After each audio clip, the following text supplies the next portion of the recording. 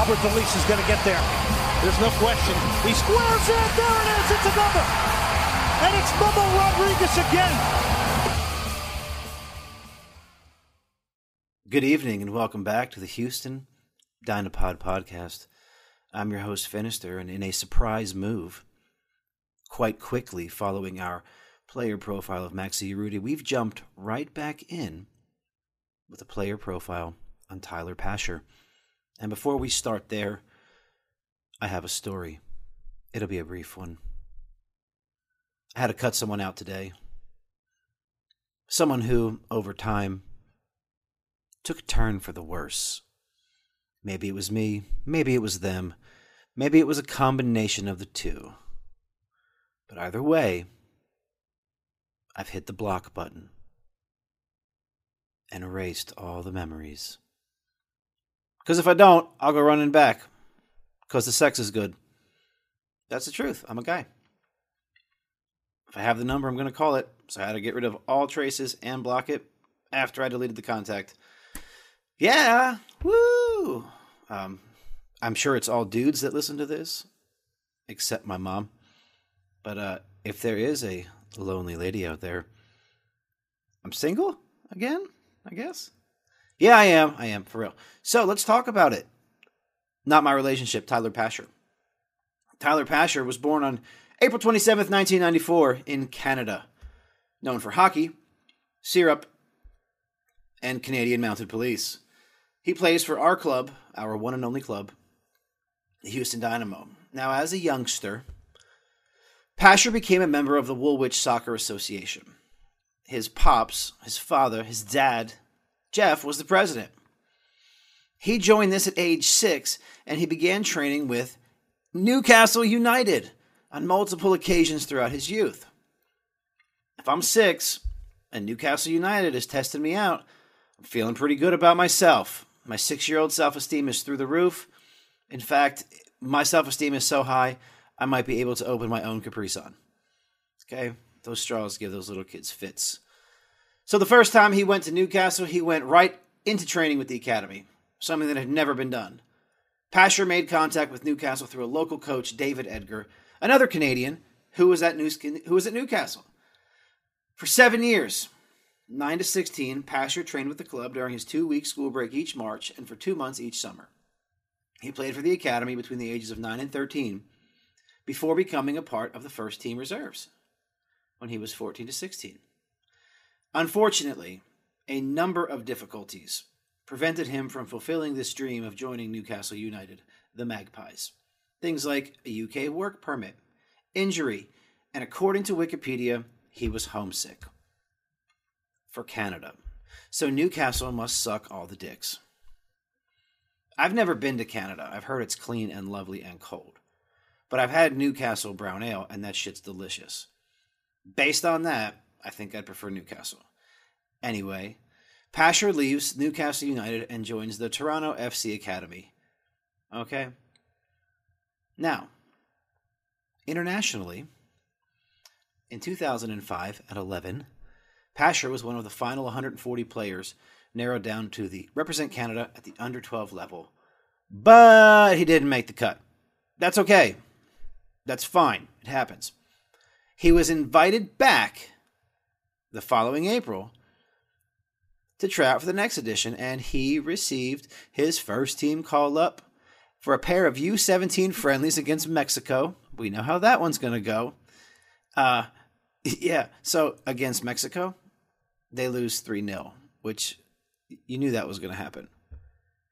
Pasher, however, is named to Canada's final under-17 squad for the 2011 FIFA Under-17 World Cup. But he had a concussion and dropped out. This poor guy, oh my God, just injuries and work permits, oh my. In July of 2012, he was named to Canada's U20 squad for a training camp and 2 friendlies in Mexico. In 2013, he was included in Canada's U20 squad for the 2013 Francophone Games in Nice, or Nice, I'm American. It was in France. Pasher goes on to appear in 2 of Canada's 3 matches in the tournament. In May of 2014, head coach Benito Floro, that sounds Canadian, calls Pasher up to the senior squad for the first time for a training camp. for friendlies against Moldova and Bulgaria in Austria, but once again, he withdraws because of injury. Bro, are you okay? I don't know. That's a terrible run of luck. God, that's awful. You gotta be like, for you to keep doing this and keep plugging away after all of this stuff, kudos to you, Tyler. So, Tyler gets called up to the senior squad again as an injury replacement for Sam Adekugbe and Andre Hinault in March 2015 for friendlies against Puerto Rico and Guatemala. He doesn't appear in either match, but he does get named to the bench for the game against Puerto Rico. Now, that stuff all ties in because it happens, most of it before what I'm about to tell you. Pasher's in Toronto FC for a little bit, not long. He signs a 1+2 contract with the PS Kimi Kings in the Kekkonen, the third tier of Finnish football, in April of 2013.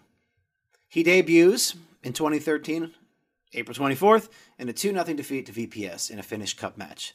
He makes his first league appearance for the club in a 2-1 win over Kerho 07. Sounds like they have a lot of history. Pasher scores his first goal for Kimi on the 19th of May in a 2-2 draw with Vasa IFK. Pasher makes 22 appearances, scores 11 goals in the regular season as they win the Northern Division, but lose 2-0 in the promotion playoff to HIFK, with Pasher appearing in both legs. Good for you, Ty. That's a good run. 11 goals and 22 appearances. They don't even list your assists. You had at least one. That's good numbers. So Pasher leaves PS Kimi, Kamai, begins training with Lansing United of the National Premier Soccer League. He was unable to appear because of contractual complications with his former club. Pasher was home for the summer. He decided to join the club because a good friend was an assistant coach, and he was like, I'll stay fit. Well, I get signed by a real club. It's basically what it says. At that time, it was believed Pasher would return to Toronto after he impressed head coach Ryan Nelson. But Lansing head coach Eric Rudland says, he fell into our lap through a comedy of errors.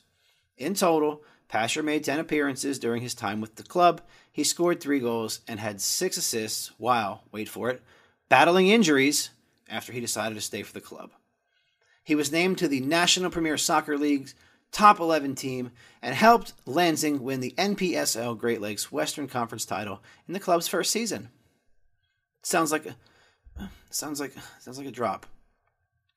What happened over there in Finland? So, in January 2015, Pasher signs with the Pittsburgh Riverhounds of the USL, right? April 8th, it's announced he received his international transfer clearance, and he can now play against St. Louis FC in the third match of the season. He makes his debut on April 11th, and 2 weeks later, he scores his first goal, which was also the final goal of a 5-1 thrashing of Toronto FC2.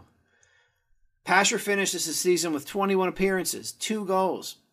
Riverhounds finished 5th in the Eastern Conference Finals, but Pasher doesn't appear in the playoffs as the Riverhounds lose to the New York Red Bulls 2 in extra time. Pasher signs next with Swope Park Rangers. Makes his debut on March 26th in a 2-1 win over the Portland Timbers. Pasher scores his first 2 goals in the same game on May 15th against the Tulsa Roughnecks. They work in the oil fields. Roughnecks do. They also, I think they hang out with DMX. I know those are the Rough Riders. My bad. In August 2016, Swope Park's MLS affiliate announces Pasher had been signed on a short-term loan to play in the CONCACAF Champions League against Central FC. He makes a CCL debut in a 1-2 defeat. In 2016, they lose to the Whitecaps. We don't like Vancouver. We don't. I don't think we like Sporting KC either. So, he gets called up for the final match of the group stage. The return fixture against Central FC. Pasher has no stats in those games. It's not until 5 days later that he actually gets on the score sheet with a goal and an assist to help Swope Park defeat the OKC Energy 3-0. What is your energy? Natural gas. He ends the regular season with 5 goals and an assist from 24 appearances. Okay. An involvement every 4 games. Right? Ratios here, guys. The Rangers finished 4th in the Western Conference and qualify for the playoffs. Pasher plays every minute of Swope Park's 4 playoff games. And he has 3 assists to help the Rangers reach the final, where they lose 5-1 to the New York Red Bulls. It seems like every player profile, every guy is getting to the promotion playoffs or like the final of some cup, and they lose. That's like, is that how we scout people? Hey, I want you to find me all the guys that have almost won it all and played a bunch. It's Matt Jordan's filter on his Google filter. USL players that almost won. All right. Sporting Kansas City. Pasher signs a first-team deal with Sporting KC in 2016. He spends most of that season on loan with the Swope Park Rangers. He gets 3 assists in 24 appearances. Swope Park qualifies for the playoffs. Pasher plays 3 times in the playoffs. Wait for it. The Rangers reach the final. Pasher doesn't appear in the final. You guessed it. They lose 1-0 to Louisville.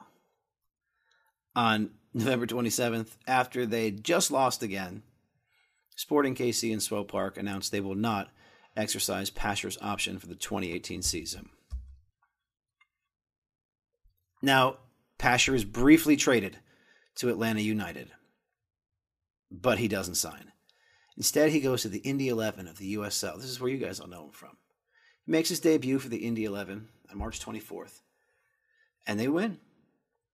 On April 7th, he scores his first goal to give Indy 11 a 1-0 win over North Carolina FC. That short season, Pasher scores 1 goal and 1 assist in 10 appearances.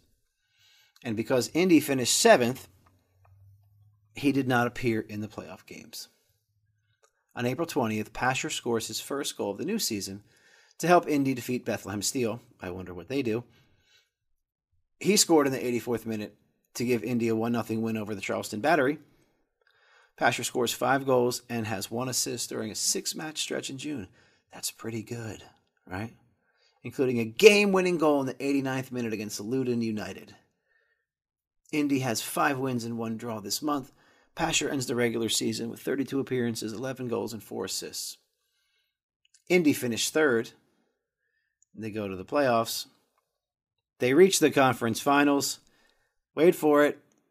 They lose to, wait for it, Louisville. Again. Different team, same result. I would hate Louisville right now. I would be very mad at Kentucky. Not just for Mitch McConnell's neck. They have good chicken.